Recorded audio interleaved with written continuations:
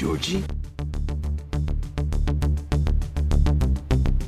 The blackest eyes, the devil's eyes. Come with me if you want to live. I'm vengeance. I am Iron Man. Hello and welcome to Direct to Knowhere, the section of the Road to Nowhere podcast in which we invite a guest on to discuss one of their favourite directors and 3 movies from that director. Tonight I'm delighted to be joined on the pod by journalist and host of the award-winning Empire podcast, Chris Hewitt. Hi Chris. Hello. How's Good, things? not too bad yourself? Yeah, I'm okay. Thanks very much for coming on. Thank you. Yeah, it's taken a while. Yeah. It is, but worth the wait, of course. Well, wait a little bit longer and then tell me in about, an hour or so. Yeah. Whether it's worth the wait. Spoiler alert, it isn't. So obviously, as I said, you're host of the Empire podcast, journalist for Empire. Is it 12 years this year, the Empire podcast been going for? 11 or 12 years? Yeah, we've just done 11 years. We just celebrated 11 years. We're on episode 556 or 7 about to come up. So yeah, it's been a roller coaster ride. But as in, we're still going up very, very, very slowly. We're waiting for the drop off. But yeah, it's been a hell of a thing. It really has. Yeah, I was quite late to podcasts, but one of the first ones I did hear was yourselves because just love movies, so it's quite a handy one to have. Yeah, I'm also listen to us as a way of how not to do it. That's take pointers, anti-pointers from us. Yeah, I actually caught one of your shows as well in Glasgow with Michael Palin. That's right. That's one of my favourite live shows we've ever done. That was great. That was fantastic. Yeah. Big sold out auditorium. They weren't there for us, they were there for Michael Palin, but I'll take it. And he was terrific. You know, as you might imagine, he's Michael Palin. He was great. And I managed to we did a little comedy bit in the middle of the interview, which was really nice, which was lovely. I improv'd with Michael Palin for 30 seconds. It was glorious. I'll take that to my grave. Not many people can say that, so that's one you've got. But it wasn't bad. You've also got the spoiler special section, which I've signed up for as well, and that's really great. Like kind of instant movie reactions and all sorts through that, with interviews with directors as well added onto the pod, and it's excellent stuff. Yeah, absolutely. Yeah, behind the paywall, the dreaded paywall, but it keeps the lights on, keeps the podcast going. So that's great. And some of my it's a horrible word, isn't it? Content, but some of my favorite episodes are behind that paywall. You know, the 6-hour Chris McQuarrie interviews and whatnot are all behind that wall. You know, loads of Marvel spoiler specials back when people liked Marvel. So yeah, there's loads of stuff. There's loads of stuff there for people. And you've done, as I said, live shows. You've got the spoiler content. Obviously, your first job with Empire was obviously, I assume it would have been starting out as a journalist in Empire? Yeah, absolutely. I was a junior writer in Empire for about 6 months. I can't remember exactly when I moved up, but I've held a number of titles at the magazine over the years. I've been there far too long, according to many people, and it's been absolutely fantastic. And then started kind of exploring different avenues, video stuff, and then the podcast. And the podcast has really taken off. And the podcast is pretty much now my main thing in the magazine. I still write a lot, obviously. I still edit a section, but the podcast is a day job within the day job. It's taken on a life of its own. Yeah, and as I said, that's obviously because of the longevity you've had, the time and effort you can tell that you all put into it. It kind of comes through when you're listening, I think, anyway. For me personally, anyway. Well, no, thank you. No, it means a lot, and the time certainly, yeah, because we're a long podcast, the Empire podcast. Sometimes we'll go over 2 hours. In spoiler specials, I'm just about to put one up after we finish this. I've just got to fine tune a little bit of a few bits and pieces for Ant-Man and the Wasp Quantumania spoiler special, and that's clocking in at almost 3 hours. So, the thing is, if you sign up for the spoiler specials, you get your money's worth. That is for darn sure. Darn sure? That's for darn sure. And you get me mangling the English language as well. You get that for free here, for darn sure. And as you said, it's I think it's $2.99 a month is the one that I've signed up for anyway, and that's, if you're London based, that's what, half a coffee. Like, I was down in London last year for Barbarian press screening, right? And I made the mistake of going to a pub and getting a pint, and it was about just outside. In fact, it was a Wetherspoons in Leicester Square, so I assumed it would be cheap because it was a Wetherspoons, and it was about $7.50 or something. Was it the Moon under the Water? Is that a Wetherspoons in Leicester Square? I think so. Yeah, that rings a bell. I think. Yeah, I know the place. I used to go there with my friends when I first moved to London. But no, it's expensive. It's expensive. So you can either choose to be, to have like a watery cup of coffee or a cheap quarter of a pint for $2.99 a month, or you can choose to be entertained for hours and hours and hours by a bunch of idiots who don't really know anything about film but pretend to. So there we go. You know more than the masses and the people that are paying for it. That's the main thing. One step ahead of them, you're fine. But 2 steps behind everyone else. But I'll take it. You mentioned it actually. Something I was wanting to ask you about the Marvel Universe thing. Obviously, over the years, Empire have been big advocates for it. The piss take when you say you get paid by Marvel, obviously you don't, but we can nip that in the bud. I'm also a big Marvel fan. I've got a Deadpool t-shirt on, and I've got tattoos of stuff in my legs and that. I'm feeling a wee bit of, I don't know if it's comic book fatigue or if it's the quality is going downhill. I quite enjoyed Quantumania. I didn't like the hate that it got. I didn't feel was fair, but I definitely feel like, I suppose if you're following on from Endgame, it must be an incredible difficult thing to do.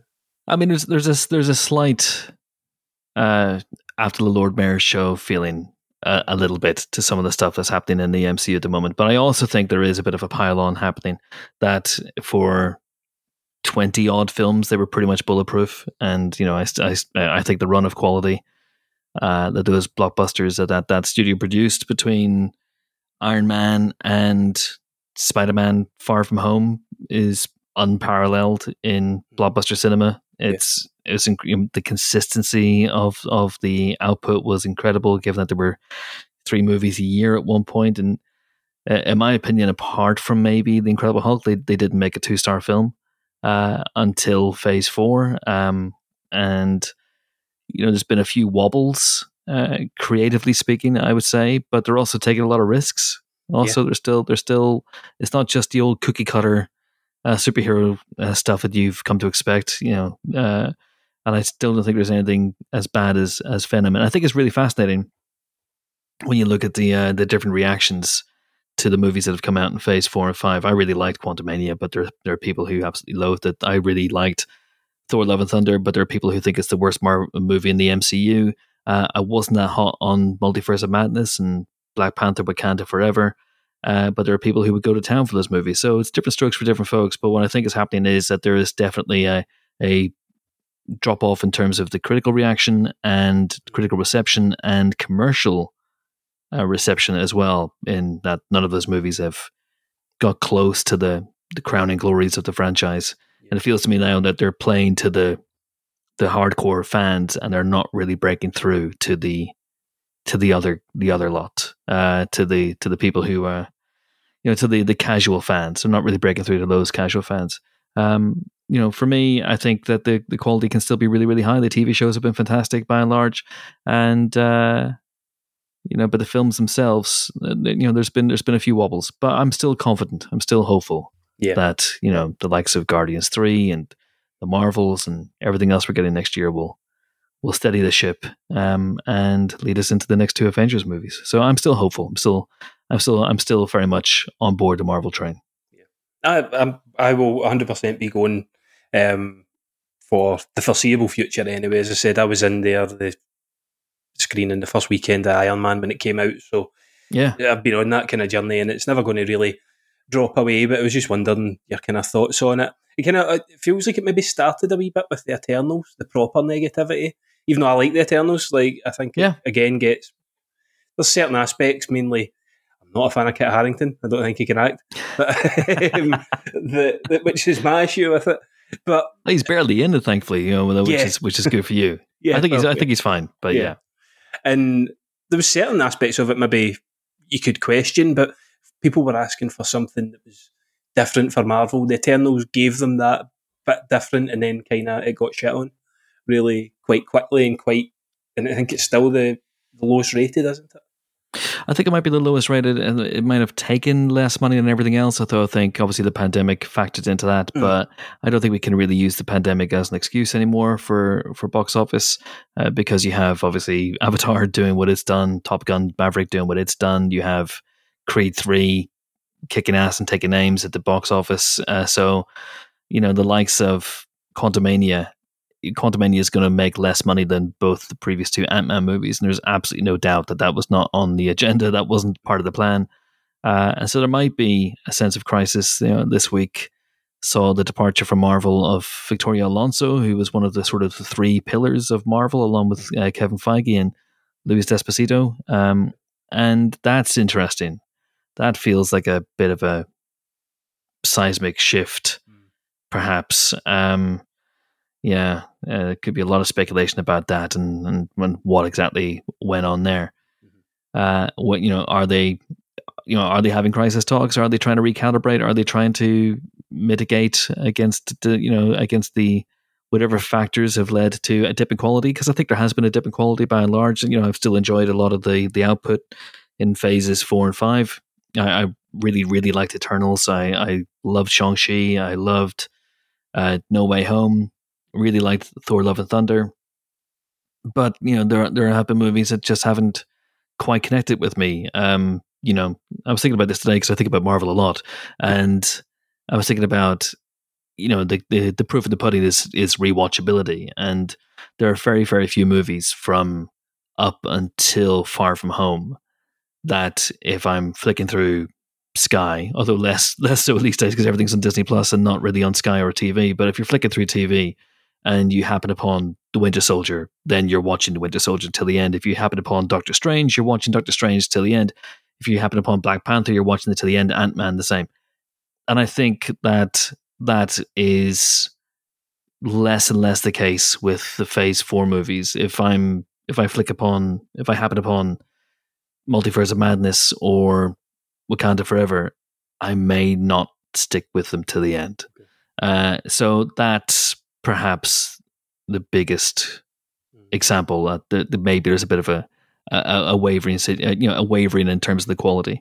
But I liken it a little bit to football managers, who win the big prize, and I'm a Liverpool fan, as people may know if they listen to the podcast. I mention it every 5 seconds. I'm a Liverpool fan, and there's an argument to be made that after Liverpool won the league a couple of years ago, that was a moment for Jurgen Klopp to go drop the mic and move on and go, I can't possibly top what we have just done, so I'm going to move on, let someone else have a go. Thank you very much. And there's an argument to be made, and I'm sure Kevin Feige made this argument. He was having this debate with himself and probably with his family and everyone else around him. I've just made, at the time, the biggest movie of all time, from fairly modest beginnings, which people seem to forget about the MCU, that it wasn't the big 800-pound gorilla in the room in 2008. That was The Dark Knight. It was the underdog, very much so, and he built that company, that Marvel Studios, along with obviously other people as well, but he's the figurehead of it all. He's the driving force behind it all, and he built it up into the biggest show, not just in town, but in the history of Hollywood. And there's an argument to be made that after Far From Home and after Endgame, that might have been the time for him to go, I'm going to pass on because I can't possibly top this. But he hasn't, because he feels that he can top it, or he feels he can certainly match it. And perhaps I think he also was excited by the prospect of playing with things like the Fantastic Four and the X-Men and bringing them into this world and integrating them. And we shall see what happens. I don't know how I've done this, Andy, but I've managed to talk about Marvel in a podcast that's not about Marvel for at least 10 minutes. This is my gift. This is my curse.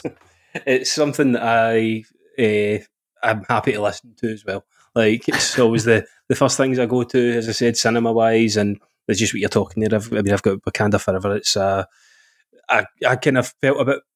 I enjoyed that more than Thor, but as you're saying, it is a personal choice for everyone. Yeah. You wouldn't bet against Marvel, put it that way. I think if you had a tenner to put on, you would not bet against it. Yeah, absolutely. I think Guardians 3 is going to be great, but then I thought Wakanda Forever was going to be a slam dunk home run. And can you do a slam dunk home run? You can now.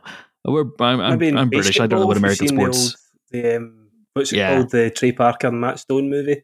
Basketball. Basketball, yeah. That probably is slam dunk home runs. Yeah, that's probably something in that. Yeah. There you go. They had a slam dunk home run, 4 runs to everybody, 3 points for down, and I'm hopeful that Guardians 3 will succeed where Wakanda Forever didn't for me. And then obviously the Marvels is looking good as well. So yeah, fingers crossed. Yep. So we've had one Marvel chat now, so we can put that to the out side. Out the way. I'll mention it again beforehand. Yeah, this is me. I cannot mention it. That's totally fine. If it comes up in natural conversation while we're discussing 3 movies from the 1980s, that's totally fine. Even if it doesn't, I'll crowbar it in. Exactly. So a couple of wee questions just to, start off this part of the pod.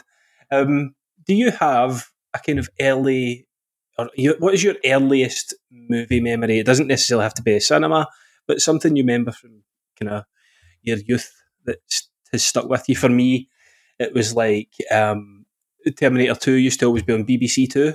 So I would go up to it was always constant. I would go up to my granddad's because my mum and dad wouldn't let me watch it, and I would go up to their loft and watch Terminator 2 and cry at the thumb, and I still cry at the thumb. But, just something like that, if you have anything.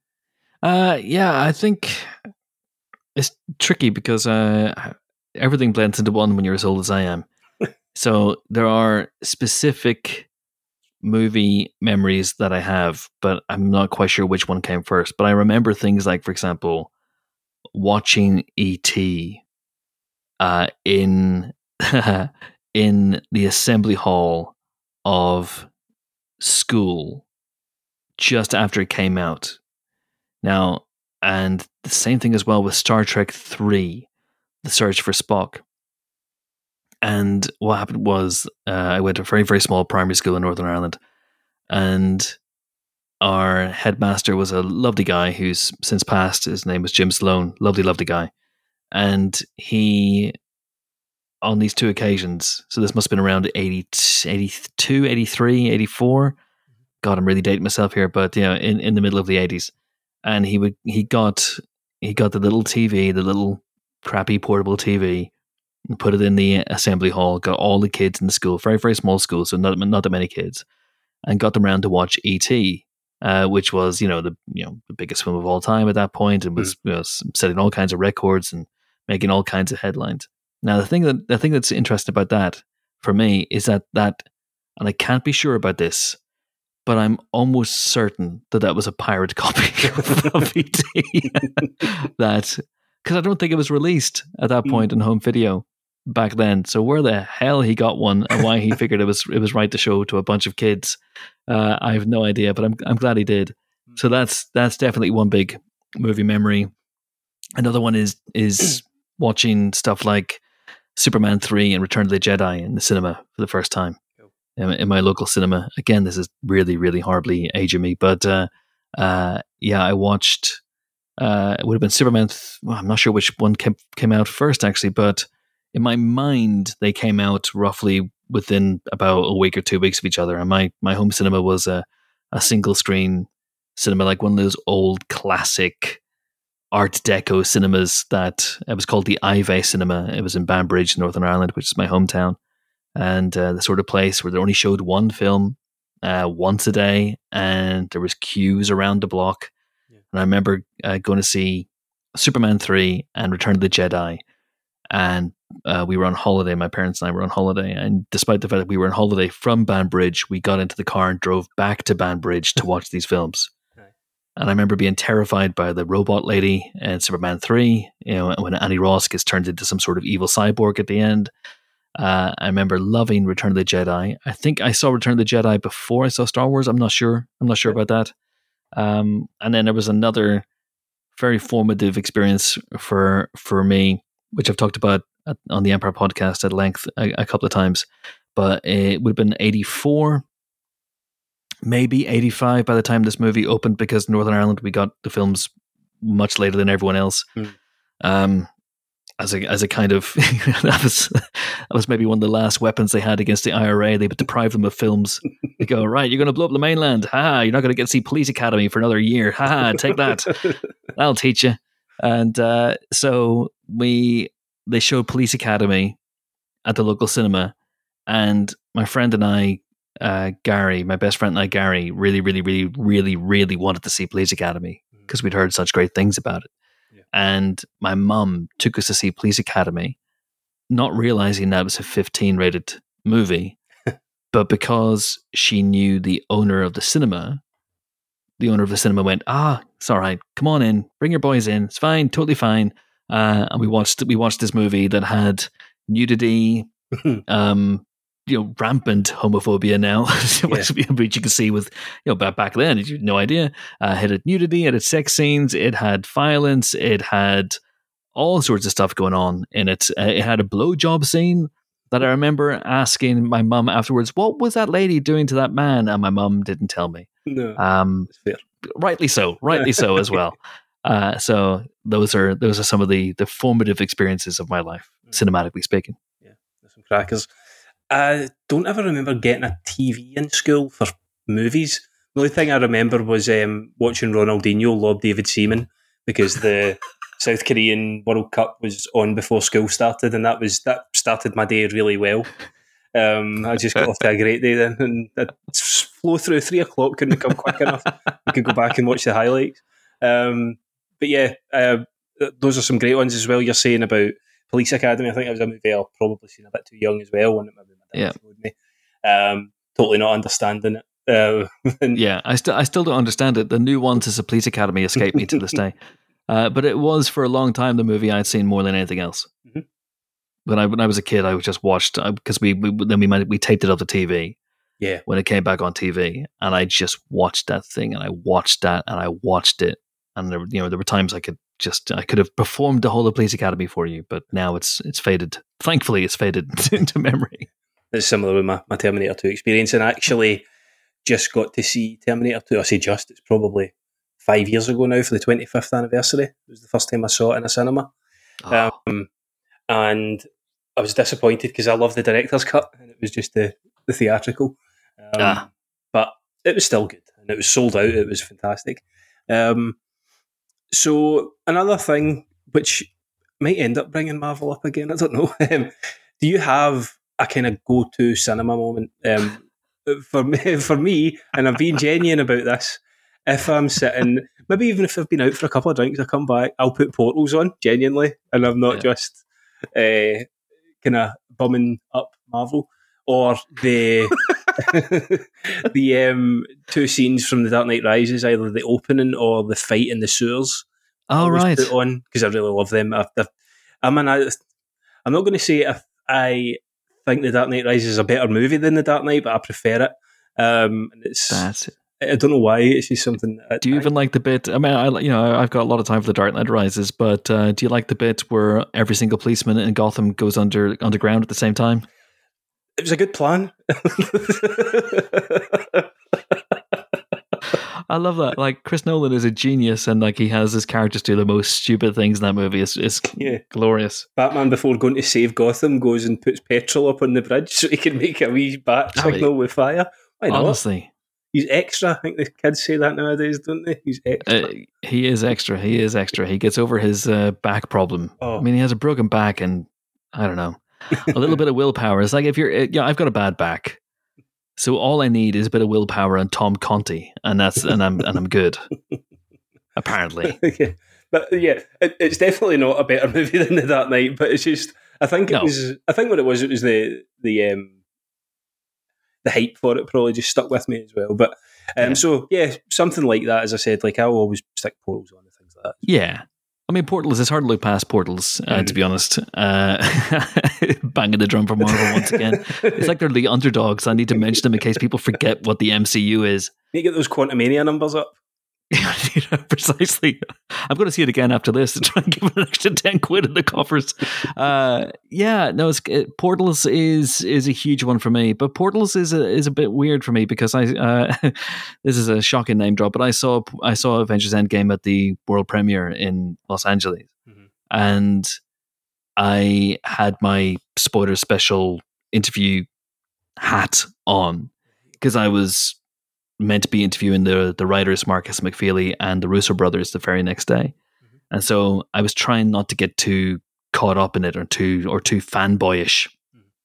So, and I was trying to remember shit. I was trying to go, okay, so that happens. Okay, I'm going to ask about that because I'm only getting a chance to see this once. I'm not going to see it again before I talk to them. So I need to nail the key moments. So when Portals happened, I was levitating. There was an out of body experience, and the reaction in the room was just absolutely orgasmic, as you might expect. Yeah. But at the same time, there was a little part of me that was a little bit detached from it all. Yeah. Trying to remember this. Yeah. Almost like you're grabbing yourself going, remember this. So I wasn't lost in the film the way I was when I saw, for example, Spider-Man No Way Home, which is the only Phase 4, Phase 5 movie in the MCU that is in my Marvel top 10. And the last, it's pretty much the last half hour of that film, but, the appearances of Tobey Maguire and Andrew Garfield in that movie, will live with me for a long time. My reaction to that was unhinged, quite frankly, which was wild. But I want to steer away from Marvel a little bit and go back a little bit more to The Dark Knight. So The Dark Knight, when I saw it in the States because I was living in the States whenever The Dark Knight came out, and the moment when the pod appears. When he just bursts out of the stricken Batmobile on the Batpod, that was incredible. But it's a bit for me that when he goes up the wall on the Batpod and flips it around, and then just rides off again, that was a moment where the audience just absolutely lost it, and that was incredible. And American audiences are so much more into audience interaction and just yelling at the screen and cheering than British audiences are. Yeah, and the first time I ever experienced that was when I went to see The Fugitive in Toronto in 1993, when it came out opening weekend, and the train crash sequence. Yeah. I went with my friend Gary, the Gary of the previous Police Academy story. We were on holiday in Canada in between GCSE results, waiting for GCSE results, and we went on holiday and went to see The Fugitive, and I had no idea that the audience could talk back. I had no idea. None whatsoever. Apart from when I was a kid and I was like six or seven or something. I saw Indiana Jones and the Temple of Doom, and the bit where he, dives underneath the stone door as it closes, and he reaches back in to grab his hat. And I shouted out in this packed cinema, "Go on, Indy!" And everyone laughed and pissed themselves. And so I didn't speak in the cinema for ages. I was just mortified after that. Yeah. But the moment in The Fugitive when Harrison Ford, the train crash happens, he jumps out the way of the train, the crashing train. That got an audience. Like, they were on their feet cheering. I was like, "You can do this? Yeah, you could. This is incredible." So yeah, that uncorked me. Yeah, that was amazing. I've seen a couple of movies in the States. One time I went to one in Seattle, was Days of Future Past. Oh, yeah. And there wasn't really much in the ways of that. The other time was I was in LA and I saw, Terminator Salvation. That was mostly just booze. I think, would that have been, would the premiere have been at the Chinese theatre for Endgame? Probably, yeah. Probably. Because that was where I saw because I think it acts as a normal cinema during normal times, if that's a thing.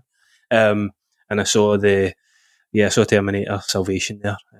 It was what it was. Let's rather not talk about that. The audience applauding as the film ended. Thank Christ. Aye. Oh fuck! There's a sequel. No, don't need to worry about that. It's over. Yeah. But no, not much audience interaction. Although I have seen like videos on YouTube of it, and them all going completely batshit. Especially again Portals. So moving on from part 2 of the Marvel chat. Your pick for director, which is the reason you're here not to talk Marvel. Yeah, it's Joe and Anthony Russo. Is one of the all-time greats in horror, if not the all-time great. It's John Carpenter. Yeah. What is your relationship with him? So, has it always been a love relationship? Are you kind of mixed on him? Was it something that came later in life? No. How's it been? No, it's love at first sight, with some late career disappointment, but that happens with a lot of directors. Yeah. And I just ignore those films, as I think he does as well. Love at first sight. I was racking my brains today trying to think about when I first saw a John Carpenter film, and I can't remember, honestly. But as you can tell from my mum bringing me to see Police Academy when I was 7 years old, my parents were quite laissez-faire in terms of what they allowed me to watch. They just didn't give a shit, quite frankly, and that allowed me to watch pretty much anything and everything. So I was a big horror guy from when I was knee high to a Leatherface. I was very much into horror. Aye. So that kind of led me to Carpenter. Although I didn't come to Halloween until much later. Weirdly enough, I think I can't even remember this. But I've got a sneaking suspicion I saw Halloween 3 before I saw Halloween. I've just got, it was, you when you were that age, you would just rent whatever in the video store, and Yeah. you would just kind of take weird routes to stuff. Nowadays, you would be much more organized. Everything's available pretty much to stream. Well, that's actually not true. That's not even remotely true, but there's a lot of stuff that's available. I know this because I did a Halloween rewatch recently for another podcast we occasionally do called The Ranking. It's a magazine thing where we take a filmography and director's filmography or a franchise, and we rank them. And so I try to rewatch every single Halloween movie, and it's really difficult because they're scattered to the four winds. Yeah. There's some of them, you'll find David Gordon Green's trilogy that's fairly easy to access. It's on Sky. Then you'll get Halloween's 4, 5, and 6 were on Lionsgate Plus, so I had to subscribe to Lionsgate Plus, and there were other ones scattered all over the place. So, anyways, it's a bit trickier these days to figure out your viewing. It's a bit trickier than you might think, anyway. Yeah. But back in the day, I was all over the place, as I am now, and I don't know. I honestly can't remember which one was first for me, but I have very, very strong memories of seeing Assault on Precinct 13 on Moviedrome when Alex Cox was hosting Moviedrome, and just being absolutely drawn in by it. It's one of my favorite John Carpenter movies to this day. I think it's absolutely terrific. I nearly picked it as one of my 3 movies here, and it's interesting, of course, because it's not a horror film.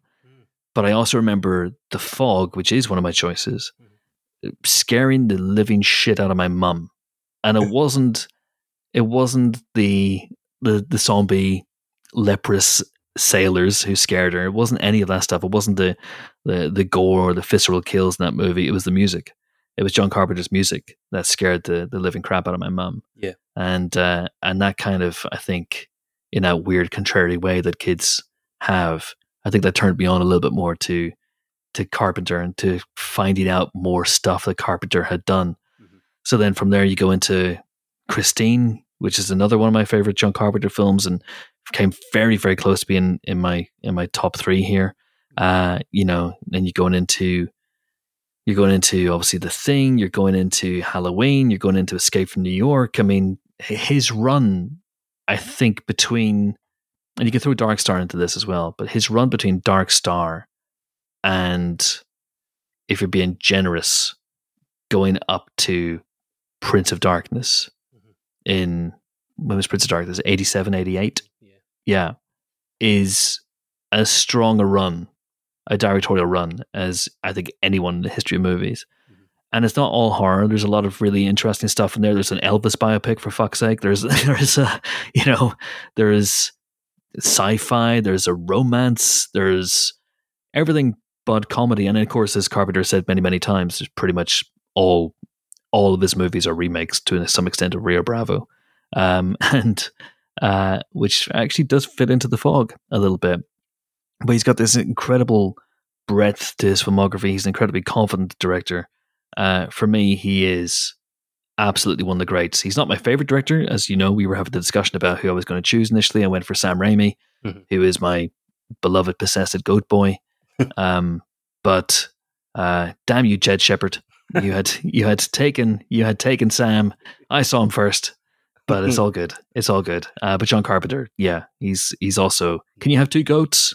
Yeah, of course, definitely. Fuck it, yeah, he's a goat. John Carpenter's goat. Yeah, of course. Jed picked strange movies for that. I think Crime Wave, was one. I mean, that's deranged. That's utterly deranged. It was strange. It's the first time I'd seen it. It was a weird movie. Terrible. I mean, I love Sam Raimi. I love him, but no. What else did he pick? Did he pick For Love of the Game? Was he just like trolling people? He picked. What was it? So he picked Crime Wave. He picked Drag Me to Hell. Good choice. Yeah, and I cannot remember. It wasn't Darkman. Was it Evil Dead 2? Did he go Evil Dead 2? He didn't go any Evil Dead. See, that's a bold move, not picking the greatest movie of all time, Evil Dead 2. But so what can you do? We'll touch on a wee bit on Sam Raimi. Are you excited for Evil Dead Rise? I've seen Evil Dead Rise. Oh, I got invited to a screening and it's down in London and I'm not doing that. I've done that once, as I said, for Barbarian, down on the Monday night, into Leicester Square, and then back on the Tuesday night on a bus.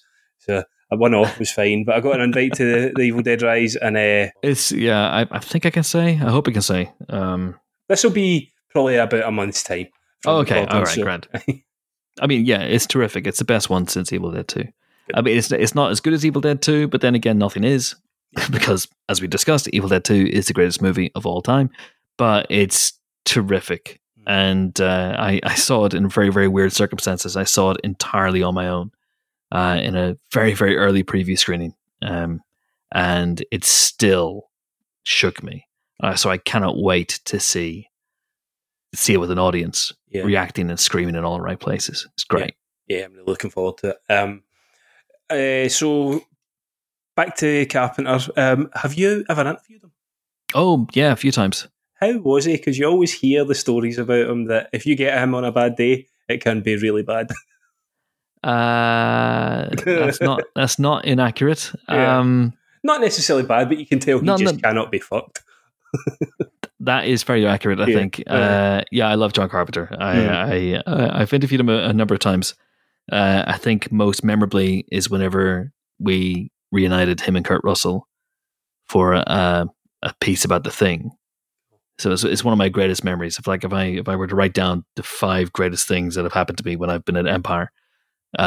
Flying to LA, going to a photographic studio, waiting for John Carpenter and then Kurt Russell to turn up. I can't remember who was first. I think John Carpenter was first, and it was just me and the photographer and the photographer's assistant in this massive place. And you've got these incredible photos of John Carpenter and Kurt Russell with an axe, because we had one little prop that was redolent of The Thing, and doing a photo shoot with them. And there's me, dickhead, here with my Haddonfield t-shirt and putting John Carpenter tunes on the playlist as he walks in, and he's just rolling his eyes. But, that was an amazing interview. I think we spoke for 90 minutes or something like that. And just the two of them together is just magic. There's a photograph I have, which I think absolutely sums up their relationship. It also sums up, I think, their different approaches to life and their different philosophies. Which is there's a photograph and it's just Kurt Russell mid cackle, just showing so many teeth and just loving it, and John Carpenter's looking at the camera and kind of going with a world weary sigh, but he loves it. He loves it at the same time. So he's got this very, very dry sense of humor, I think, which doesn't always come across in interviews. And I think he's one of those guys who sometimes is he's okay. He's happy doing interviews. He's happy to talk, but he's also a little bit over it in a lot of ways, and so sometimes he can actually be hard work. I've had experiences where you're trying to get him to. It's like trying to get him to open up about a movie, but he's like, "That was a long time ago, man. I don't really want to talk about that. Let's talk about something else." But when you do get him on a when you do open him up, he's really fun.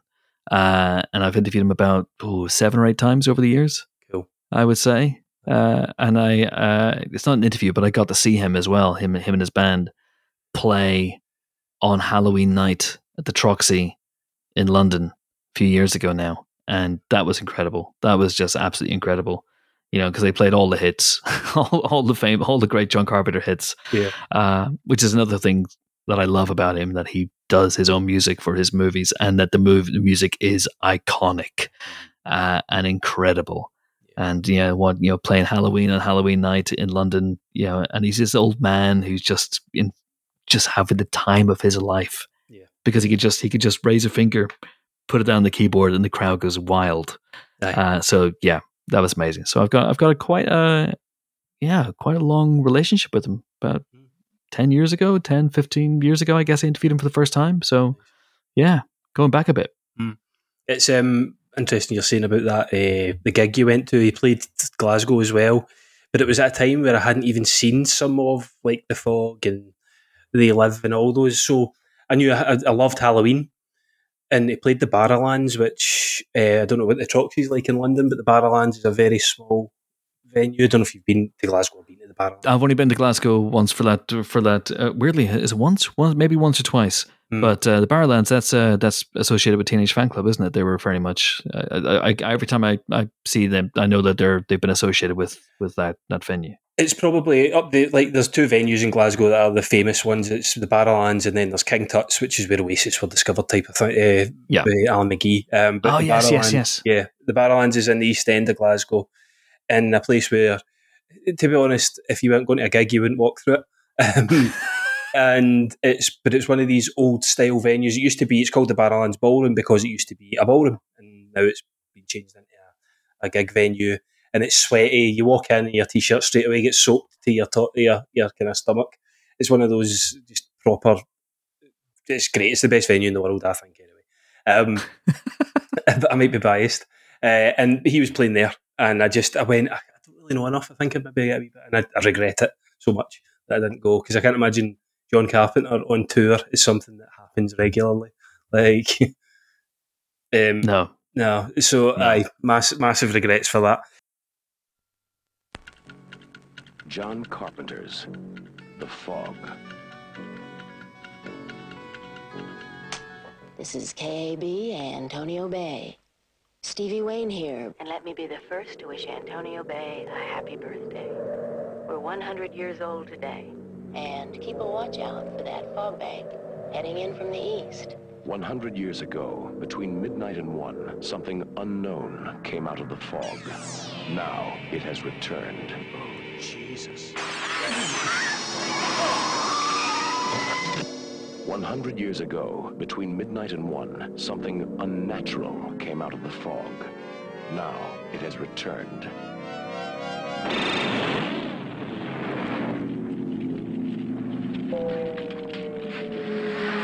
100 years ago, between midnight and 1, something evil came out of the fog. Now it has returned. Who's there? The fog. Antonio Bay has a curse on it. We're all cursed. There's no water getting here, but something awful cold did. I think I'll go to Vancouver now.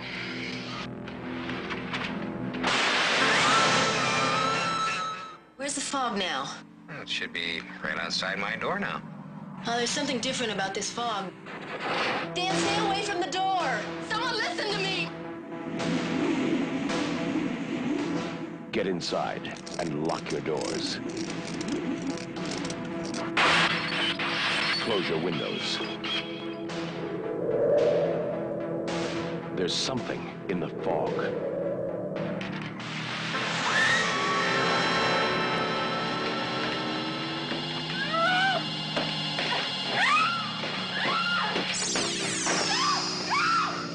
Stay away from the fog.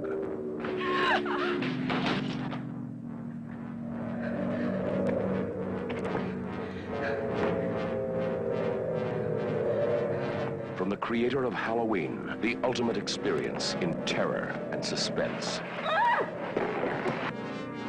John Carpenter's The Fog, starring Adrienne Barbeau, Jamie Lee Curtis, John Houseman, Janet Leigh as Kathy Williams, and Hal Holbrook as Father Malone.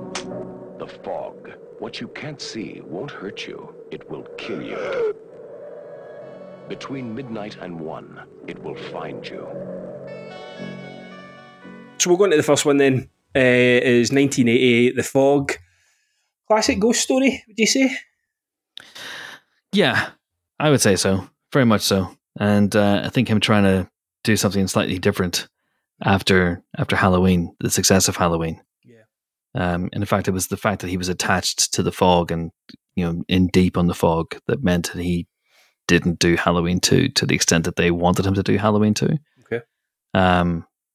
He was already in deep in this one. And it's interesting because obviously Halloween is not a ghost story.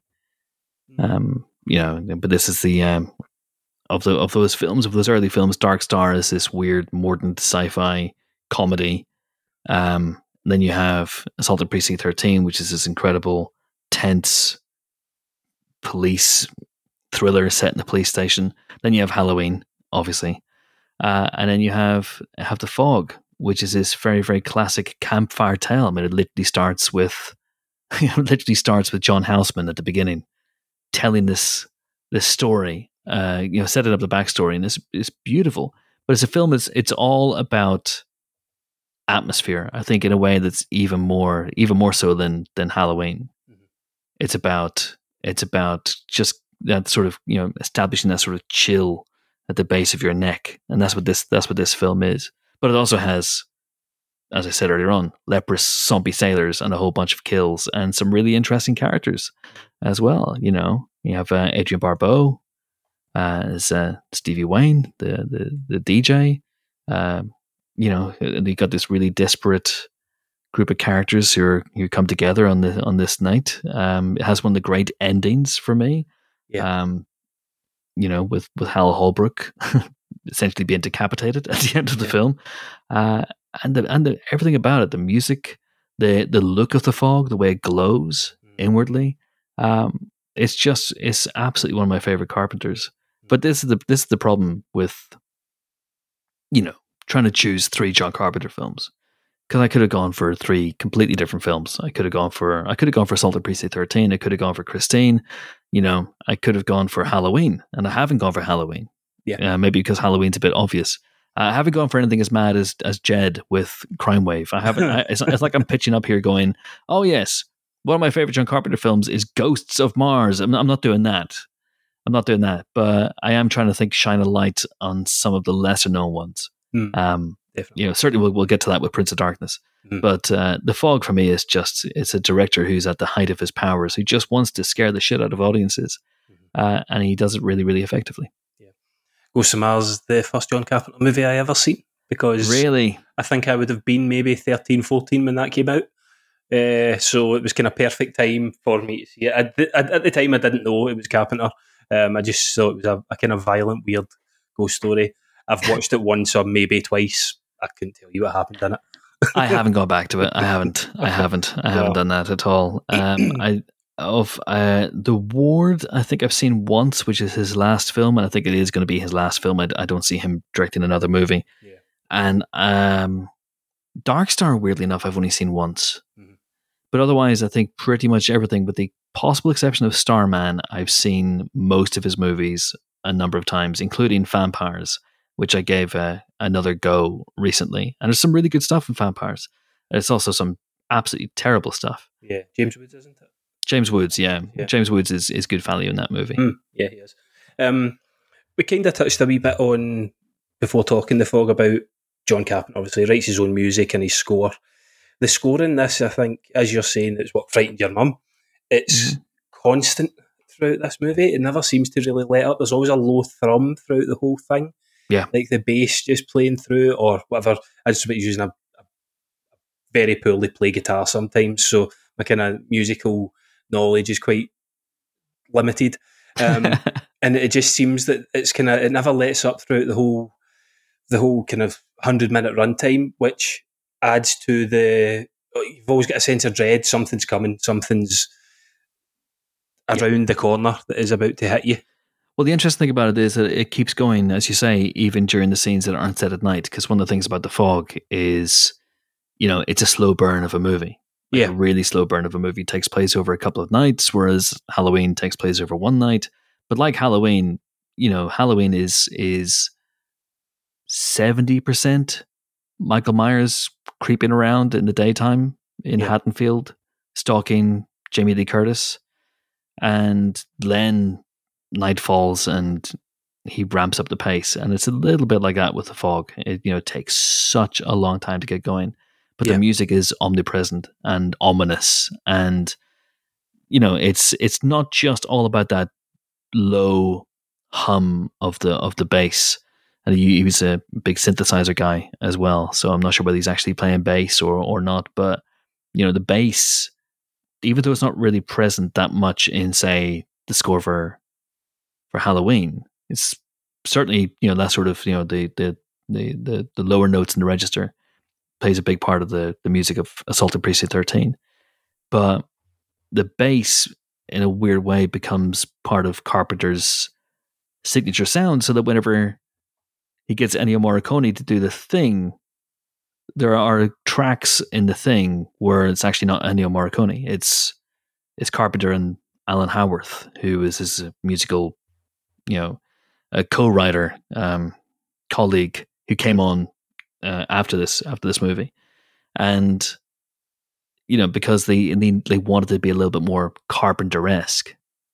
So there's some of the signature tracks of The Thing, like the opening music, the dum dum dum dum dum. That's not Ennio Morricone. That's Carpenter and Howarth, which is really interesting. So that's a big part of the sound of The Fog as well. But there are scenes, like, for example, where Adrienne Barbeau is walking down that really, really long walk down to her lighthouse radio station, where it's just soundtrack by the very, very ominous, high pitched piano. Yeah, and it's creepy as hell. In fact, one of the creepiest scenes in that movie is in broad daylight. It's when the sort of weird ghost / demon voice comes on the radio when she's got the sort of the what's it called, driftwood, a piece of driftwood, and it suddenly for a second you hear just this weird creepy voice on radio. It's so insidious. Yeah, it's terrific. Aye. The way he's able to inspire fear and dread in daytime scenes in that movie and Halloween is wonderful. Yeah, it's, as you're saying, the daytime can be the most unsettling because it's not what you expect.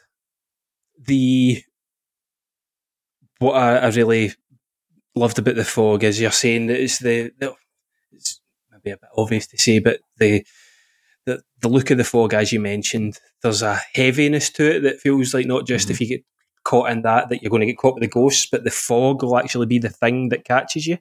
Yep. And it adds to that atmosphere where you've not just got the worry of the ghost leopard pirates. Something I never thought I'd say.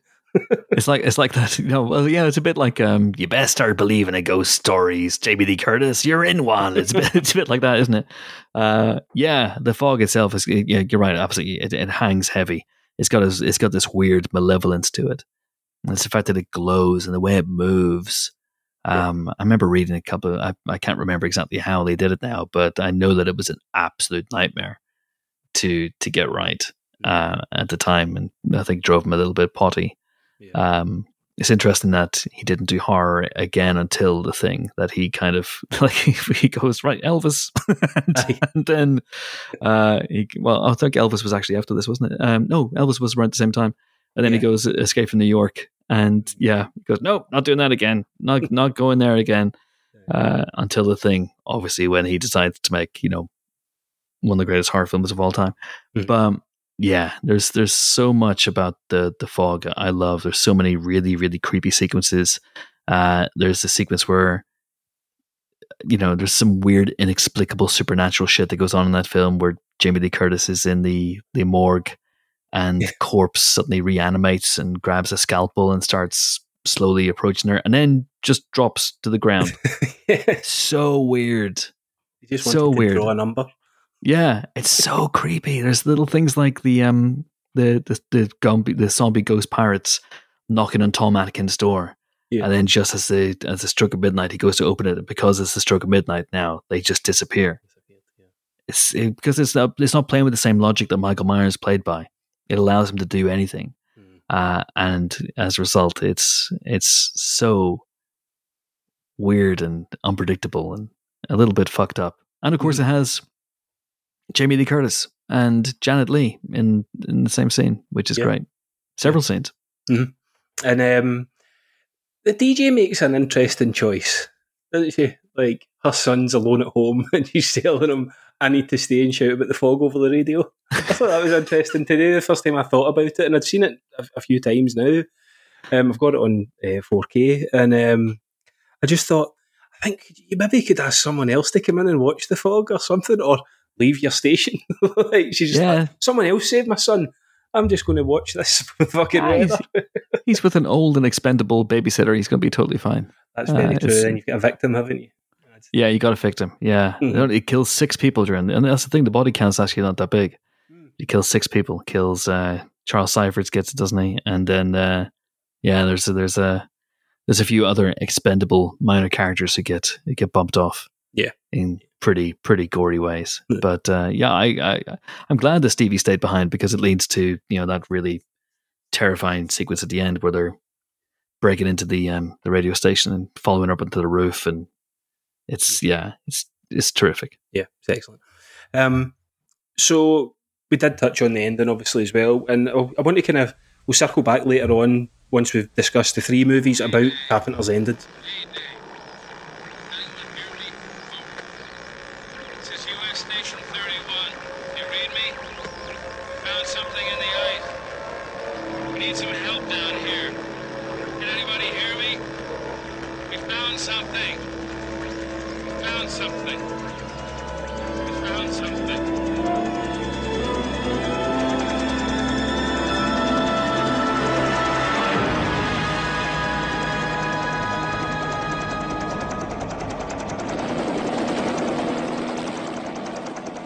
12 men have just discovered something.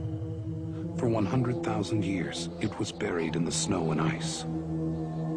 Now it has found a place to live. Inside.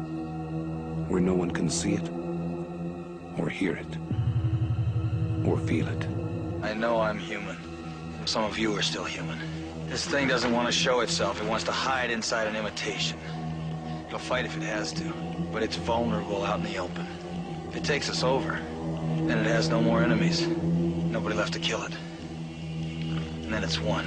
You guys gonna listen to Gary? He can beat one of those things!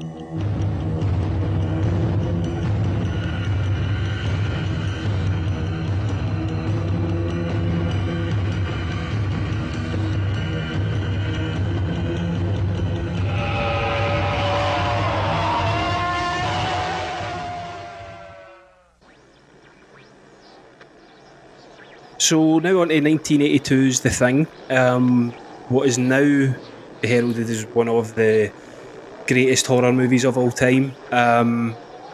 If it's Carpenter's best, so it's all a matter of opinion. I have seen this numerous times and I absolutely love it, but it was a kind of, initially for me at the beginning, I didn't really get it the first time watching it, but I think I watched it too young and I was just not really kind of grasping what was going on. But it's just a masterpiece, isn't it? It is. It's terrific, and it's a real shame that it didn't do well at the time. I think it still stings him to this day. Yeah. I've interviewed him a number of times about The Thing, and there's a sore spot there still, and it's a little bit like, oh yeah. So people have caught on after the fact, and people now know it's great. But where were you in '82? Where were you? It wasn't, my school, my headmaster wasn't, showing kids, and thankfully, because they were primary school kids, but he wasn't showing them a pirate copy of The Thing in 1982. He was showing us E.T., the extraterrestrial, and that was the one that everyone was going nuts about. Whereas, meanwhile, in cinemas next door, because they were released pretty much at the same time, E.T. and The Thing, which is wild. It's a little bit like Ghostbusters and Gremlins being released on the same day in 1984. Yeah, they were released around about the same time, and one became the biggest film of all time and a cultural sensation, and the other one wasn't that. But it's taken its sweet time becoming a cultural sensation, and it has become a cultural sensation. I have behind me, you can't see it here on the camera, but I have behind me a board game, The Thing board game, and I don't recall there being an ET board game, and no one's rushing to play an ET board game. No. Whereas there's something about the Thing, the simplicity of the Thing's premise, but also the execution. And Carpenter's just a master of execution. and I talked earlier on about his Rio Bravo influence, and where several of his movies are about, for the most part, guys, but not always. The lead in Prince of Darkness, which we'll get onto, is a woman. And Assaulting Precinct 13, this movie, Prince of Darkness, to an extent, even something like Ghosts of Mars, all end up being siege movies like Rio Bravo. And there's just something about he's able to find new notes on a very, very well-worn theme. And it's fascinating because this movie doesn't feel like a siege movie, but it is a siege movie because it's ultimately a bunch of guys locked in one place trying to keep something out whilst trying to be resourceful. And again, that's something that whilst trying to use the best of their intellect and trying to use their resources to get to think and then obviously fight their way out of the situation. And he was a huge Howard Hawks fan, was Carpenter, and that's a very Hawksian thing where you have heroes using their nous and using their brains to try and get out of the situation. The same thing happens in Assaulting Precinct 13. But for me, the thing's got so much going on in it, so many interesting themes and so much different subtext.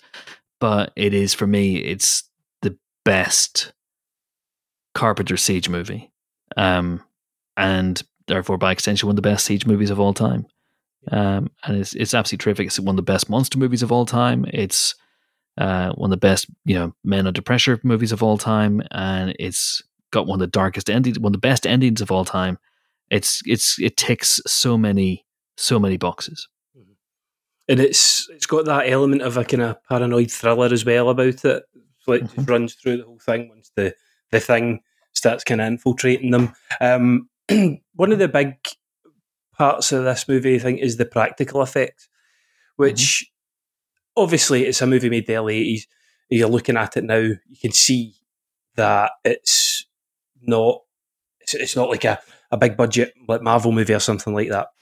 But there's an element of, it feels lived in, it feels real because of the practical effects. They really add to it. And it gives it, I think, charm is maybe being a bit unfair to it, but the practical effects just work fantastically well in it. Well, it just feels real. It feels real. Yeah. The effects are by Rob Bottin, he's still alive, but I say was because he retired years ago. Because I think he retired out of dismay about what he saw happening to practical effects. I think he also maybe I can't remember exactly, but I think he had a bad experience on a movie and just decided to walk away. But, a lot of people give plaudits, and quite rightly, to the likes of Rick Baker. He was absolutely incredible. And, also has retired, but, he was amazing and rewrote the rule book on practical makeup effects. But Rob Bottin was this kind of weird boy genius who was following in Rick Baker's footsteps. So when Rick Baker leaves The Howling to go to American Werewolf in London because of an long-standing agreement he had with John Landis, Rob Bottin was the guy who came in and applied his own incredible genius to those effects. So you had those two movies coming out at the same time with groundbreaking effects in both of them. And it's the same thing here. And it's the fact that it was pretty much filmed, it was pretty much filmed practically. That, there's such, I don't think, I know what you mean by charm. Yeah. But there's a sort of a truth to the effects that you don't get with CG. And the actually fairly decent prequel that came out a few years ago that has the same name, confusingly, shorn of the John Carpenter, possessive credit, which is another thing I love about Carpenter. I don't know why more directors don't do that. John Carpenter's The Thing, John Carpenter's The Fog, John Carpenter's Halloween. That's so ballsy. I love that. More directors should do that. The prequel uses CG. The prequel uses CG, and Carpenter doesn't because he couldn't, because there wasn't any CG back then. But the fact that it was done for real. The only time that it feels a bit cheesy is the stop motion bit at the end with the big monster. Yeah. Oh yeah, fuck you too, and all that sort of stuff. And it does look a little bit ropey at the end, but everything else, there are effects in this movie that still to this day hold up, and there are nightmarish visions that to this day still hold up. But I would argue the best special effect of all in The Thing, apart from the music, which is incredible, is Kurt Russell's beard. He's a very handsome man, isn't he? Very, very handsome man, but he's so gruff in that movie. It's brilliant. I know a lot of people stand for Snake Plissken, but for me, it's R.J. McGrady all the way. If you're talking about great Kurt Russell and obviously Jack Burton, but great Carpenter, Russell heroes, it's Mac for me. He's just pretty much eyes and forehead because everything else is just hair. He's like, is it Cousin It for the Addams Family? Yeah, he is. He's fantastic in this. His voice is still, obviously, from growing up, I've known the Kurt Russell who's a little bit older. His voice is still so recognisable in this. He's just fantastic. This has got a great cast. You've got Wilford Brimley and Wilford Brimley, Keith David as well, and it's just got a kind of maybe not stacked cast, but a very good cast. And he just stands out. Obviously, he's the lead he's going to, but you're really attached to him. And there's obviously, you talked about the ending, very bleak ending where there's two of them left, and you've got Keith David's Childs and McCready essentially waiting to die. But there's just a magnetism through the whole thing, and you've got hope for after the credits that maybe everything's not lost for McCready because of Kurt Russell, because of how engaging he is. But I mean, he's fucked. But you hope he's not. Yeah. No, I think he's fucked. I think they're both fucked. There's a lot of discussion, obviously, about is one of them a thing at the end of that movie, or are they both things, or are they both okay? What's your take? What's your theory? I think they're both okay. Personally, I don't. But maybe I'm just an optimist. I love that. That's the most optimistic reading of the ending of The Thing. Because the way I would read it, I don't know. Maybe again I'm being wrong. I know the thing's just kind of plan has changed to the thing now just to freeze. But I think if either of them was, they would just attack the other one. They wouldn't wait. I don't know. I'm doubting myself now. No, I think it's interesting. There's there's lots of discussion over the years, and people have gone, "Oh, Childs doesn't. You can't see his breath on the air. Oh, that means he's the thing." No, it doesn't. That the thing has replicated humans down to the last possible degree. So I don't think that would be a telltale sign that you're not the thing. Otherwise, that's a more telltale sign than a blood test, I guess. Yeah, I read. I think it was it Eric Vespe, who's obviously an amazing film writer and the co-host of the King Cast pod, and he did a thread on Twitter a few months ago where he went, I've watched The Thing countless times,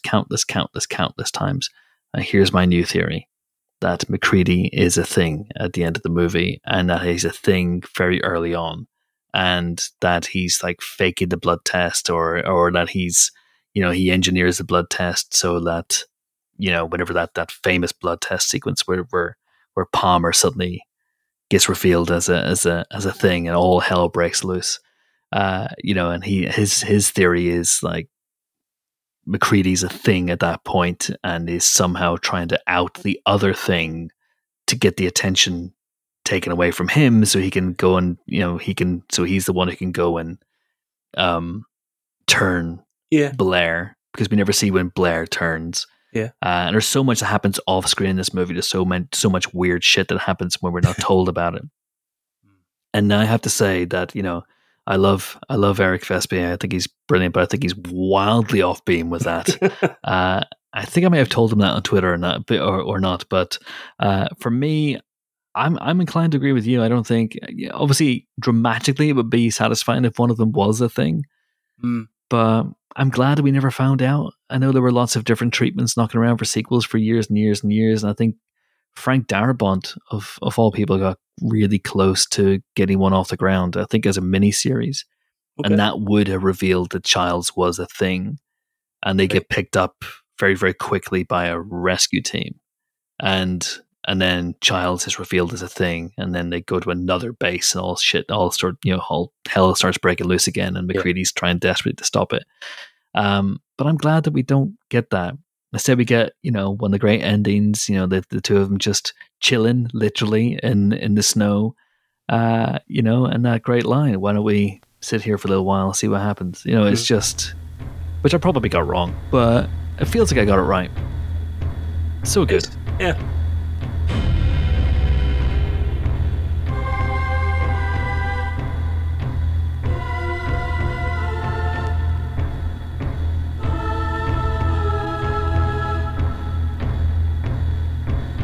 Anyone in close proximity has the same dream. What is it? A secret that can no longer be kept. It started a month ago. What started? A change in the earth and the sky. His power. There's a weird locking mechanism. Looks like it can only be opened from the inside. A life form is growing out of prebiotic fluid. It's not winding down into disorder. It's self-organizing. It's becoming something. What?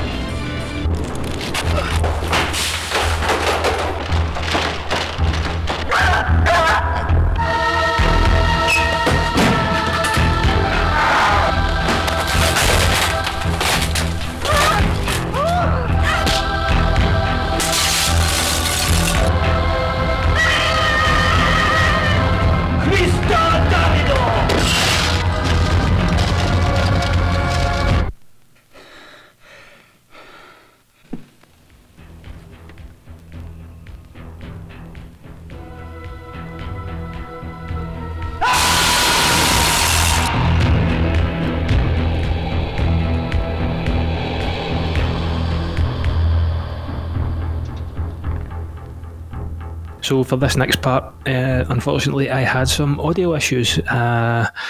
It's the app that I was recording with seems to have just chopped off my audio for this part. Kept Chris's in, so that's the main thing.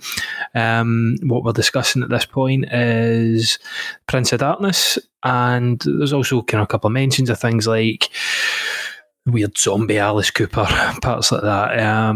So apologies for that, and here it is talking Prince of Darkness. I don't need to see a second movie with a zombie homeless Alice Cooper, quite frankly. Although you could argue that there should be a zombie homeless Alice Cooper in every single movie. That they should just have one. It doesn't matter what the film is. Minions 2, stick a zombie homeless Alice Cooper in there and liven things up. But yeah, I love this movie, and I know that it's one of the weirder entries in Carpenter's filmography. Although I would argue that In the Mouth of Madness is weirder, but I've loved this movie from the moment I first saw it, and over the years I've appreciated it more and more and more. And I think it's a little bit of a slow burn. It's got there's a very, very, very small minority of horror fans who will really, really go to bat for this movie, and I am absolutely one of them. It's also, it's so atmospheric, and it's such an interesting blend of hard science, like properly hard science. Like he was very influenced, Carpenter, by Nigel Neal, who Kneale for people who want to Google it. Nigel Neal, who wrote the Quatermass films back in the 50s and 60s, and is a very, very famous writer of twisted horror tales, and was a big influence as well on Halloween 3. In fact, wrote the screenplay for Halloween 3 initially, until there was a fair amount of shenanigans. But you can tell there's an influence on this movie because Carpenter wrote the screenplay for this movie, but decided to change his name. He took the credit Martin Quatermass instead of John Carpenter for this. It's something he's done before, so he takes the credit John T. Chance on Assault on Precinct 13, I think as editor, I think it says edited by John T. Chance. I might be wrong about that. John T. Chance is the name of John Wayne's character in Ray Bravo. So there's a long history going back of Carpenter kind of tipping the hat to what inspired him. So Martin Quatermass wrote Prince of Darkness, which if people haven't seen it, because I think most people know what The Fog is about, most people know what The Thing's about, most people listening to this will have seen The Fog and they'll have seen The Thing. I'd say there's a fair amount of people who won't have seen or even heard of Prince of Darkness. So Prince of Darkness, just to try and recap it real quick, is this utterly bizarre horror film in which Donald Pleasance, the great Donald Pleasance, plays a priest, a Catholic priest, who is basically contacted by a very secret sect who own a church in downtown Los Angeles, and they have been going for hundreds of years, and they've been holding a secret, and the last of their number has passed, and so they entrust Donald Pleasance with a secret, and the secret basically is that they have Satan locked up in a basement, essentially. But the real trick here is that Satan, actually, it isn't really Satan; it's the son of Satan, but that's another development that comes to light during the film. And the real development here is that Satan in this movie isn't a physical force, not really. It's a green revolving liquid in a jar that infects people with pure evil and with chaos. And Donald Pleasance brings in a group of theoretical science students who are led by the great Victor Wong, who, of course, along with Dennis Dunn, who's also in this film, starred also in Big Trouble in Little China, pretty much, which was made back to back pretty much with this movie. One of the things I love about Carpenter is this kind of repertory company of actors that he has popping up throughout all his movies. Carpenter, Kurt Russell, Donald Pleasance in this movie, Victor Wong and Dennis Dunn in this film as well. And they begin to investigate this because they don't know what it is, and then it comes to light that there's basically bad shit starts to happen. The satanic force gets loose and all hell literally breaks loose. And it's so bizarre, this movie. I can't even begin to tell you how bizarre it is. But it is also, mixed in with lots of jump scares and lots of, another siege type situation as the church begins to be surrounded by homeless people who it's problematic, but who have somehow tuned in to the satanic influence that's being emitted by this weird file, I guess. And there's all this stuff that's going on, but there's also this kind of hard science edge to it all, where they are theoretical scientists and are trying to apply scientific principles to this jar of evil, and they're applying actual quantum physics to it and quantum physics theories to it, and it's such a weird movie. And it has, for me, one of the most haunting images in all of horror cinema, which is a recurring dream that runs throughout the movie, that every character begins to have the same dream, which is of a dark hooded figure emerging from the church. And it turns out it's not a dream, it's actually a vision of a possible future, beamed back. This is the quantum physics part, beamed back through time by people who are experiencing the events, the apocalyptic events that happen if they don't sort this out. If they don't sort this shit out right now, then the Prince of Darkness itself will emerge and wreak havoc upon the earth. It's very Lovecraftian. Carpenter sees this as the second part of his Apocalypse trilogy, with The Thing and with In the Mouth of Madness as well. And you could absolutely see that.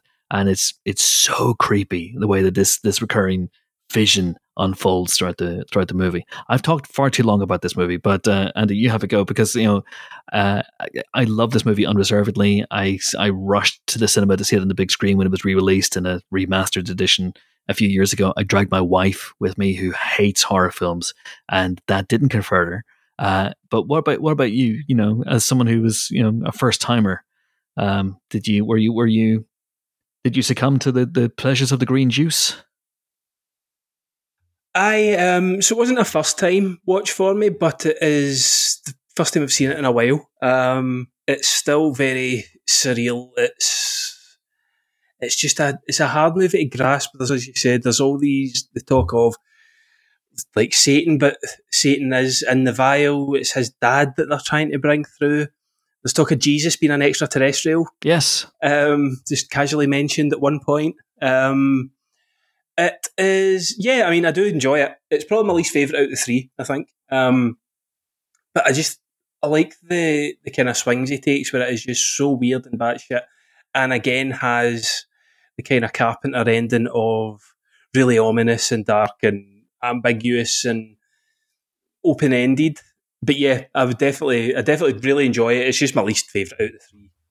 That's totally fair. That's totally fair. I'd say it's most people's least favorite, but I think it has become considered to be masterpiece is perhaps the wrong phrase. I may be gilding the lily somewhat, but yeah, for me, it is absolutely up there with the best of Carpenter in so many ways. It is an utterly batshit insane film, and I love, as you say, the swings that it takes, and it manages to be several different things at once. So it turns into an action movie at various points. You have, because it has so many different characters. It's a bit like The Thing and a bit like The Fog, in that it's an ensemble movie.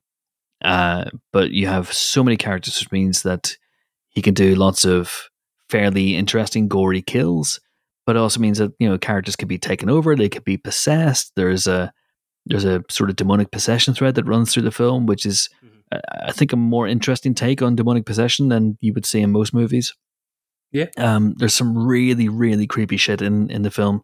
Not just Alice Cooper killing people with a bike, but there's like a bit where one of the characters gets killed outside the church and then is reanimated as a corpse that is pretty much composed of beetles and cockroaches and horrible things, and he makes a pronouncement to the various the assembled survivors, and which is basically pray for death, and it's so creepy, and there's so much nightmare fuel in this movie that has stayed with me for a long, long time, and but it takes so many wild swings that if you don't like something, don't worry, something else is going to come along in a second that's going to be batshit insane. It's so good. And one of Donald Pleasance's last great performances as well for me as the priest. But he's not the lead of the film. No. The lead of the film is Lisa Blount, who is terrific. Sadly died a few years later. Also won an Oscar for Best Live Action Short, I believe. But yeah, she sadly died a few years later. Yeah, I was going to say, she's fantastic. Catherine, she plays, and it's the point at the end where she kind of makes a sacrifice to stop the Prince of Darkness coming through the mirror. There's the whole thing with the mirrors in it as well, where on the other side of the dimension. And straight away, Donald Pleasance just breaks the glass. Like, fuck he doesn't fuck around. No, I'm not taking you. The next shot is her trying to reach up for someone to save her. And he just went, fucking no chance, bang. Fucking glass is gone. Her feet are just through the other side and he's just launching an axe at it. No, he does not fuck around, as you're saying. He doesn't fuck around, yeah. It's got a really good ending. It's a bit more of a conventional fake out ending than I think you get in the Fog, which has the balls on the ending of the Fog are incredible. And of course we've talked about the ending of The Thing. And Carpenter was really, really good at endings. Yeah. But yeah, the ending of this is a bit more conventional fake out. You literally get a fake out jump scare where the remaining hero, Brian, looks, he's woken up. His great love has been lost in this dark dimension, locked up in a dark dimension with what might be Satan itself. Yeah, and he has a dream, and he looks across, and then there's a evil, scary zombie type, but it's a fake out. And then the last shot of the movie is him touching a mirror. And you get a sense, is there something? Is she going to come through the mirror? Is this the way? Is this her way into the world? Is the apocalyptic vision that we've seen through the movie, is it actually going to come true after all? And they haven't averted it. But I actually think it's actually more I think it's probably the more optimistic ending than The Thing. Again, it's one of those things you can read it in many different ways, but I read it as the threat has been vanquished, at least temporarily. That's how I read the ending of that movie. But there's so much great stuff. There's a scene where one of the scientists is possessed, and she's typing furiously. Someone comes in and looks, it's like, well, hey, you okay? What's happening? And she's typing so fast that she's not even looking at the screen because she's possessed. She's like, you will not be saved. In fact, you will not be saved at all. And then, all hell breaks loose. And it's so weird. There's bits where the evil starts to possess people. And then one of the people that it possesses basically gets chosen as the mother of Satan, essentially. Yeah. And so she starts getting pregnant really, really quickly, and then she starts going into this kind of fever dream. And there's a moment where all the possessed zombie type people just kind of take a break and just stop trying to kill all the rest of the characters, and they just stand around in this catatonic trance for ages. Yeah. And Dennis Dunn is trapped in a room, and he's trying to break out, trying to break down a wall so he can escape. And he's allowed to do so because all the zombies are just kind of standing around just waiting for something to happen. Yeah. It's such an interesting, the pace of the movie is so bizarre.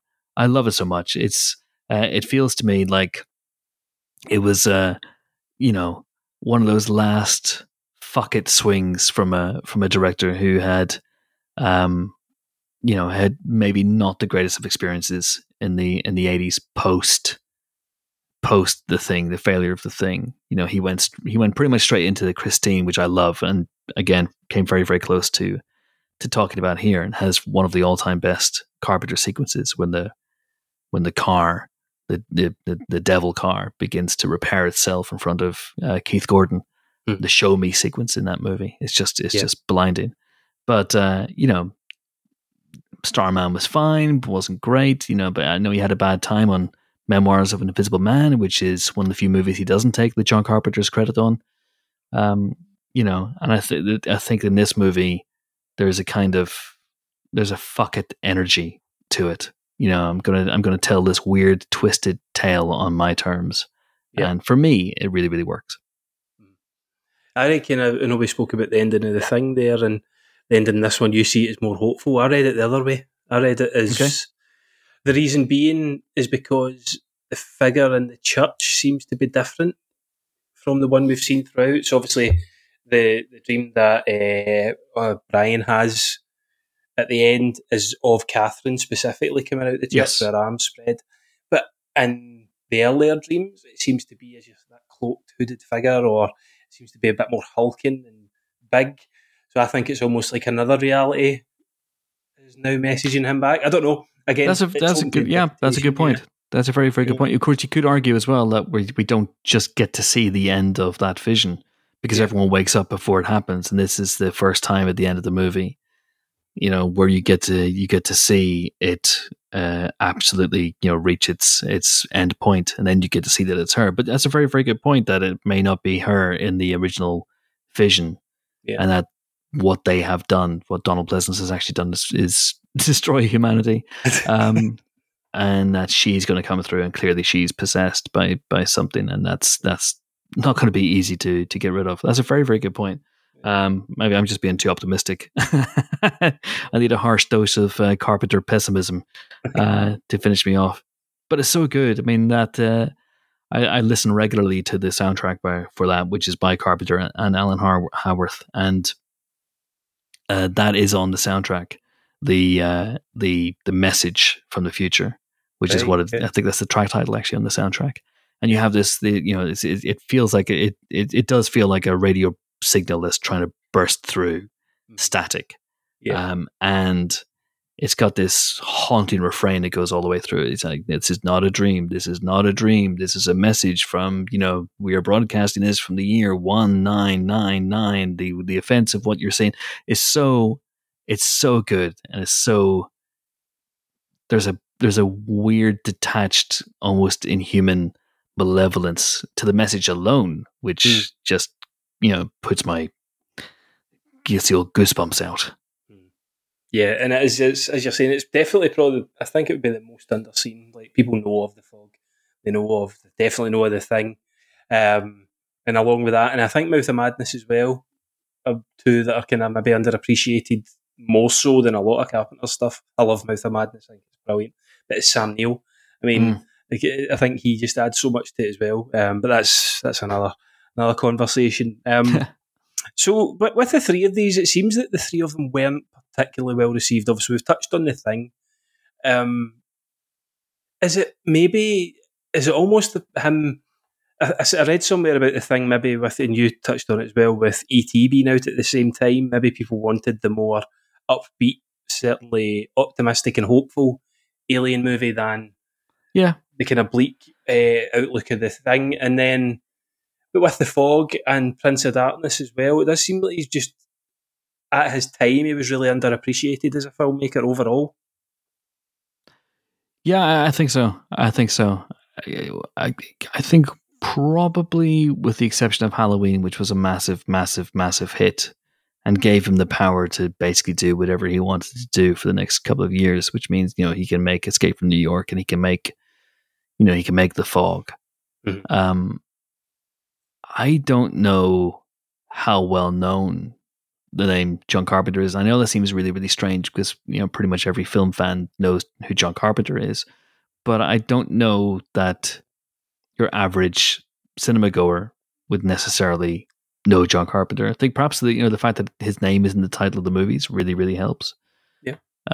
It gives him a bit of notoriety, a bit of name recognition that most other horror directors don't have. But I don't think he was ever really the flavor of the multiplex.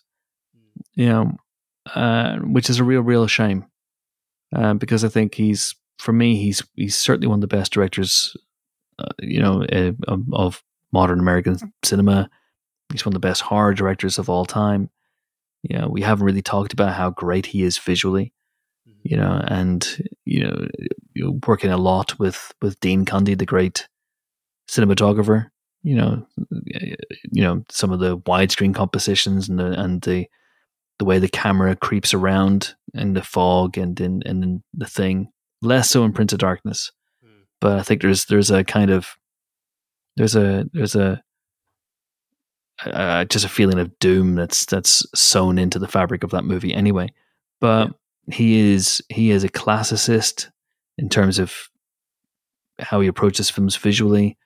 His soundtracks are iconic. I think he's definitely, for me, undervalued and underappreciated. I think he made some stinkers. Let's not beat around the bush, but most directors have. Yep. But I've talked about 3 movies here tonight, but honestly, I think he made 7 or 8 Stone Cold classics, like all-time greats, and that is an astonishing run. I think Halloween is obviously an all-time great. Assault on Precinct 13 is an all-time great. Escape from New York is an all-time great. Big Trouble in Little China, I think a lot of people have a lot of love for. I'm less in love with that movie than most, but again, there'll be a lot of people who think it's an all-time great. Christine is an all-time great for me. So I think easily you're at 7 or 8. 7 or 8. And then, obviously goes without saying that Memoirs of an Invisible Man is his best movie. He's up there. He's, we discussed this on the Empire podcast a while ago, who would be on our movie Mount Rushmore, and Carpenter is absolutely on my Mount Rushmore for me. Yeah, he is one of the greats, as we've said. He maybe doesn't get the reverence that he deserves, but I think people nowadays are certainly more appreciative of his stuff. So thanks very much for joining me tonight. I've kept you for a good length of time. One last thing before we go, but is there anything, where can people find you, find your writing, find the podcast, etc.? They can find me, I'm at Chris Hewitt on Twitter. I still have a blue tick, Elon. I've somehow crept under the radar. I refuse to play for Twitter Blue. Not doing that. But I'm at Chris Hewitt on Twitter. I'm at CTAH1976, which is very catchy, but there you go. On Instagram, you can find me every week on the Empire Podcast. New episodes are out every Friday, and we do loads of specials as well. And the spoiler specials go up. There's at least a few. There's a few every month. So we'll respond to the big films and sometimes big kind of geek centric TV shows as well. So we're doing weekly Mandalorian spoiler specials, for example. That is $2.99 a month, and I cannot recommend it highly enough. So that's where you can find me, and of course you can find me in the pages of Empire Magazine every single month as well, on sale now. All good, evil, and virtual news agents. Perfect, and yeah, definitely I would recommend anyone to sign up to the spoiler special pods. As we said, it's, as Chris was saying, $2.99, and for the amount of content you guys put out, it's totally worth it. And it's just great hearing that level of kind of insight into all the new releases. It's not something there's a huge amount of anyway. That level of depth and kind of discussion and audience interaction as well, like listener questions and all that, all that stuff. Thank you. So, as I've said, thank you very much for joining me. The last thing I usually ask a guest to do is if they could pick a piece of music or a score or a song. Doesn't necessarily have to be from the movies we've discussed tonight, just as long as it's from a movie. What one for us? It's John Carpenter, so I've got to go with I've got to go with a John Carpenter score. Yeah. I don't know. He released a few years ago with his band, which features his son, Cody Carpenter. So they reworked some of his great movie themes. It's called Anthology, John Carpenter Anthology. Movie themes, 1974 to 1998. So Right, okay. it's got 13 tracks in there. The track listing is weird. It starts with In the Mouth of Madness and it finishes with Christine. And he wasn't one for needle drops, John Carpenter. He wasn't John Landis. It's not like, American Werewolf in London, which has 7 great moon-based songs in it. Yeah. So he provided the needle drops himself by being so damn talented as a musician as well. Although he'll say he's just a rudimentary player, but yeah, come on, John, come on. The thing is great, as I've talked about. I love just that ominous dum dum of the bass, which is tremendous. Of the films we're talking about tonight, Prince of Darkness has got a really, really interesting, striking theme as well. I'm going to go with The Fog. Okay. If we can go with The Fog from that, I nearly went left field and went for Assault on Precinct 13 because I love that track so much. I also love Escape from New York. There's a moment in the reworked Escape from New York where the drums kick in and it's totally bitchin', which is the least cool phrase I've ever said in my entire life. But there you go. And Snake Plissken would kill me stone dead for saying that, but it's an amazing piece of music. But of the films you talked about tonight, The Fog. I've got to go for The Fog.